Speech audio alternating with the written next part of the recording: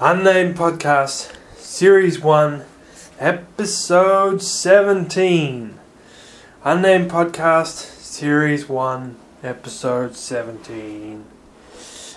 Holy, holy, holy, Lord God Almighty, who was and is to come, forever and ever. Amen. In this episode, we'll be looking at the close of Ezekiel, going on to Daniel, Hosea, Joel, and Amos. In episode 18, we'll be looking at Obadiah and so forth. But for the moment, what we have in Ezekiel is the poignancy of Ezekiel come to a close. It is in Ezekiel that the Israelite sees the power of the resurrection come to life in Ezekiel. He sees the valley of the dry bones, and the Lord commands him to speak to the dry bones that they take on flesh, and he, speaking to the bones, causes their faith to stir, and the bones come to life, to God, not to Ezekiel. And it is poignant because the Lord is about to turn to peace, and the bones having come to life,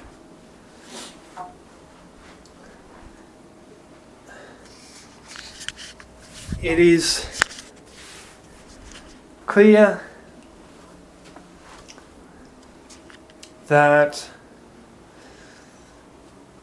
those indwelling the bones that take on flesh are able to live with the Lord in His peace. And so we have Daniel, the prophet of foresight, who perceives the nature of rule among the kingdoms of the earth through his foresight, and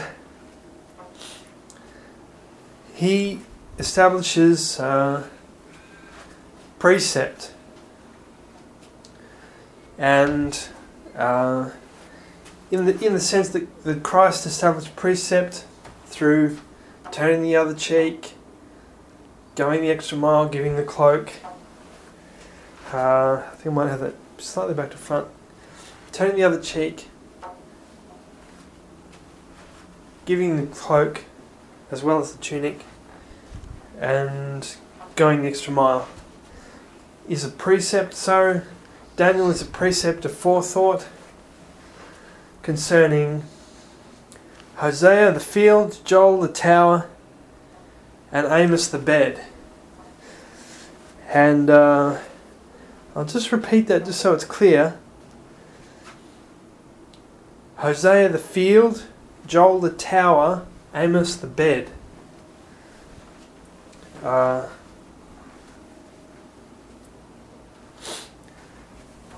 Being objects of peace that by precept in the light of the resurrection you are able to take up and believe in. And what Hosea, Joel and Amos show is that as the Lord turns to peace, having seen life resurrected, his awareness of the calamity brought on his people provokes his heart to be genuine, and the rate at which he turns against Israel because of its sins, and the strength with which he remembers Israel's sins begins to weaken. So you have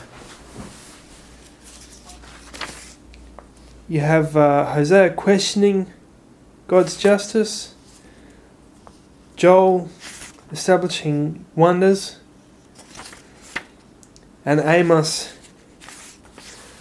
counting it to God for righteousness in the bed at the very end.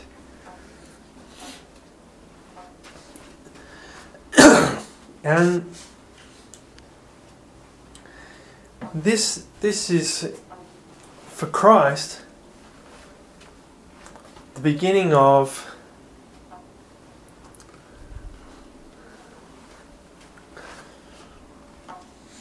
his surrender to his God. He's been pierced in Psalms. He's questioned the poetic nature of his suffering,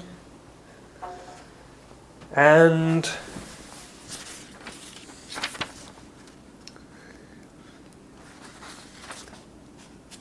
he's begun to enter heaven with that which he prayed between his questioning God's abandonment and saying it is finished, whereby his desire to pray for the end is thought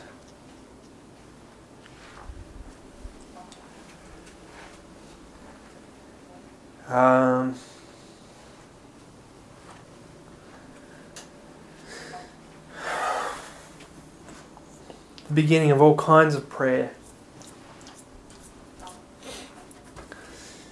that on the cross are finished. And so it is by prayer that he begins to live. Him, in anticipation of that, saying, so you'll have to excuse me, there was a brief interruption there. I was talking about Jesus in between his prayer being finished and all prayer being that which he comes to live by. He says, into your hands I commit my spirit. And what we have in that is God's desire to see, Christ's desire to see his prayer to God from God's perspective. And dread overcomes him, and the life of his prayer begins to speak through him, saying, it is finished. Which is, in a sense, because of his prayer, an oath on the behalf of his children to complete the work of the cross, for which they need place to stay, watch over their lands that they not be invaded, and sanctity in the bedroom, sanctity in the bed, that their generations not increase defilement. And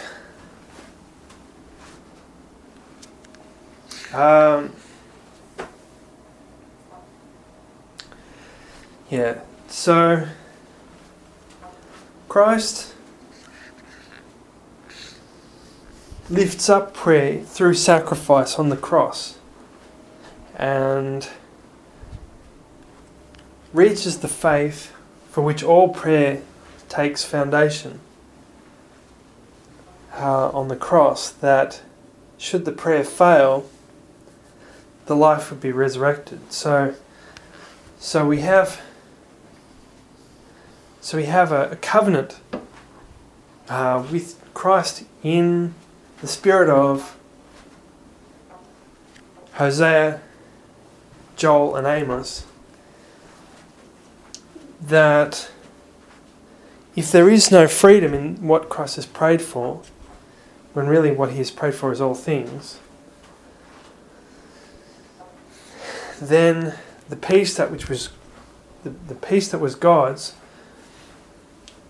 whether it be for flight or spirit or resurrection, would be extended to the believer, so that the bitterness of life is taken away. And it is in a sense that which Christ drinks. As he said, I will no longer drink of this wine until I drink of it again with you in heaven. In a sense being that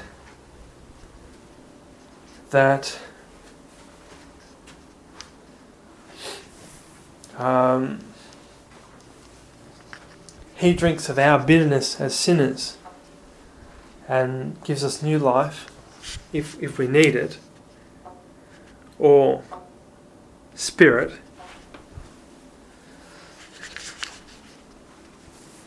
or flight, that finding rest elsewhere, we may again approach him in prayer and find strength again. Over time, consistently finding strength being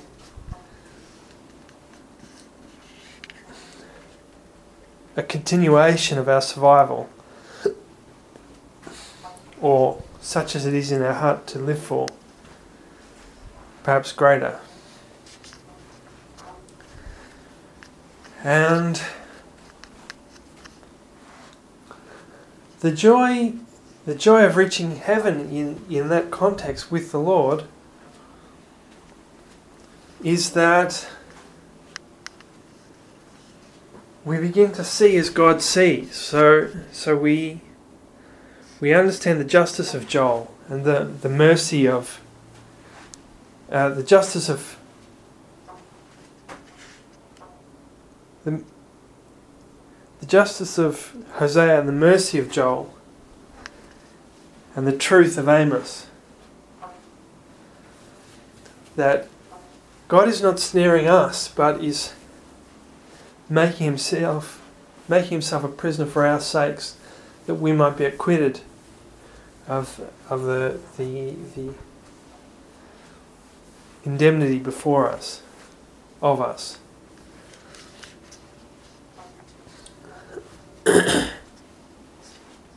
that we might be given a clean record and hope, being hope for hope's sake, that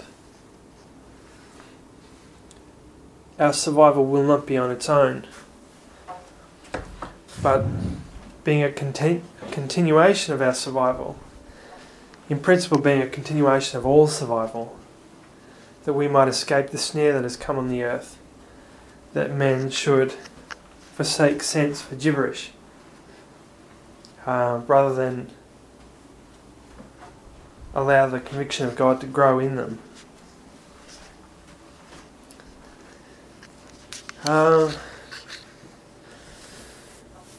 So it is that the memory of Lamentations begins to fade,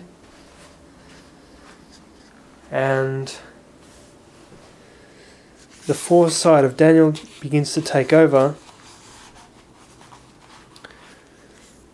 where Ezekiel was ready to see the life of resurrection come to be.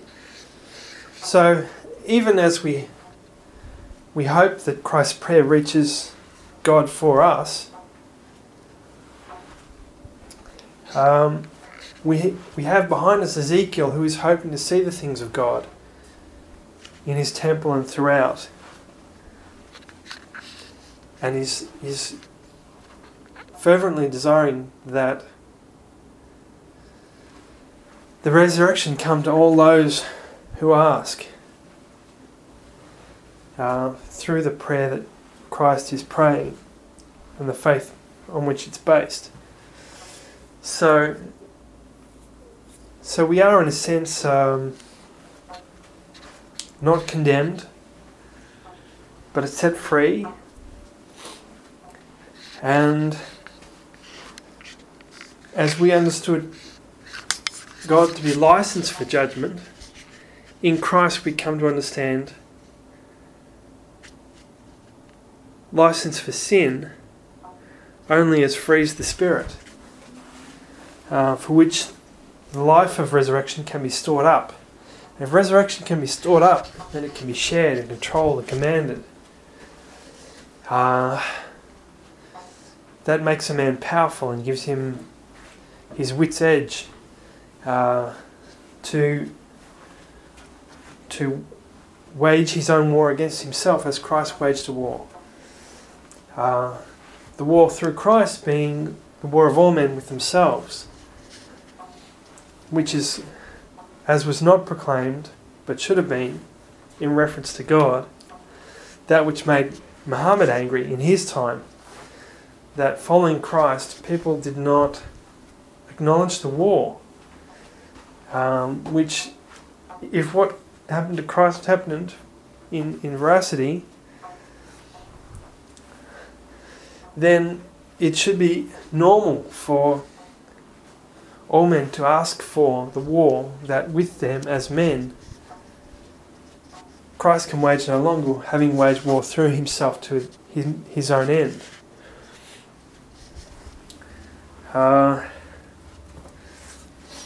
So we have the end of a precept.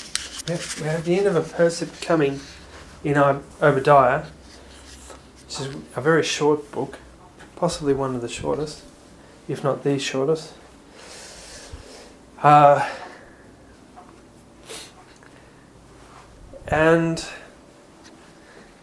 it is, in a sense, going to be revealed how it is Christ wins his war with himself, going to war through himself to the point that he's come to his own end. And it's fairly evident that it is Christ who wages the war with himself. But before the mystery is revealed, you can't tell what manner of cross Christ is going to make of himself in that war. Because he could be against himself or for himself. And it is for the sake of the scriptures and their being fulfilled that he allows it to come of him that way that it does. And the unmistakable thing at this stage is that he has said, if you do not take up your cross and follow after me, you're not worthy of me. So, in a sense, Christ, with all that we see Ezekiel expecting and all that's revealed in Hosea, Joel and Amos, is he's expecting us to ask in prayer, either to come to life, have spirit,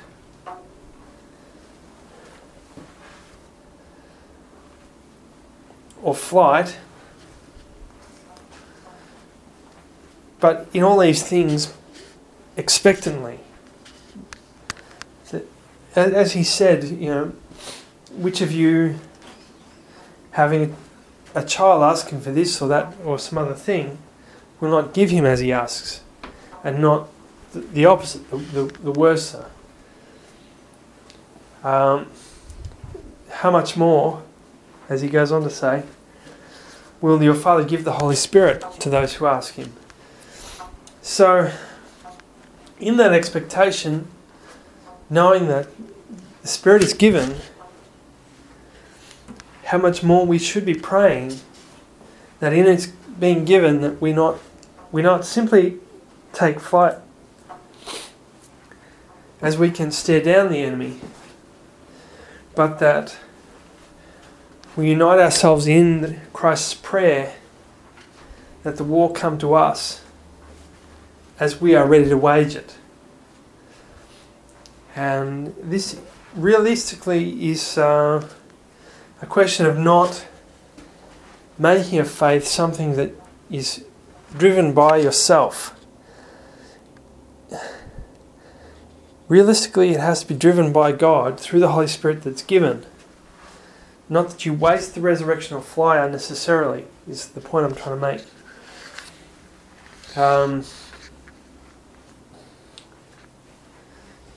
Because the longer God is able to dwell with us and we not war with Him, the more the Spirit, as the Spirit grows, can grow through us to win the war that we can't win ourselves, even asking for it. In a sense, meaning and being that we have to pray that Christ finishing His war with Himself will be an end for us also, which by the same token, as I mentioned, the Muslims and Muhammad, or in spirit and in principle, because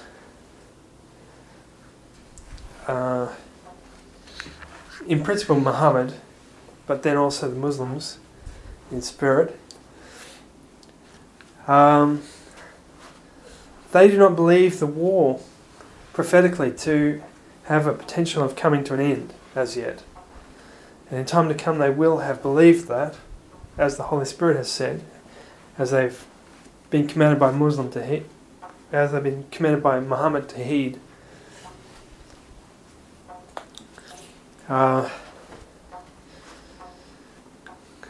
So it will be an end of at least one war, if not the end of all war, as is promised in the way of peace in the Bible.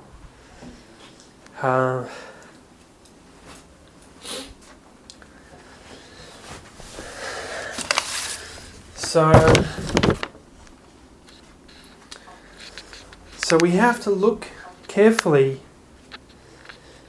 for God as we begin to approach the New Testament, that we find Christ finding God, that the Spirit be added to us because of our awareness of His coming, and He's taking us to be in the place where He is. And this has been the Unknown Podcast, Series 1, Episode 17. The Unknown Podcast, Series 1, Episode 17. I serve a risen Saviour, He's in the world today. I know that He is living, whatever men may say. I see His hand of mercy, I hear His voice of cheer. And just the time I need Him, He's always near. He lives, Christ Jesus lives today. He walks with me and talks with me along life's narrow way. He lives, salvation to impart. You ask me how I know He lives. He lives within my heart. In all the world around me I see His loving care. Although my heart grows weary, I never will despair. I know that He is leading through all the stormy blast. The day of His appearing shall come at last. He lives, Christ Jesus lives today. He walks with me and talks with me along life's narrow way. He lives, salvation to impart. You ask me how I know He lives. He lives within my heart. Rejoice, rejoice, believer, lift up your voice and sing eternal hallelujahs to Jesus Christ the King, the hope of all who seek Him, the help of all who find. None other is so loving, so good and kind. He lives, Christ Jesus lives today. He walks with me and talks with me along life's narrow way. He lives, salvation to impart. You ask me how I know He lives. He lives within my heart. This has been Unknown Podcast, Series 1, Episode 17. Unknown Podcast, Series 1, Episode 17.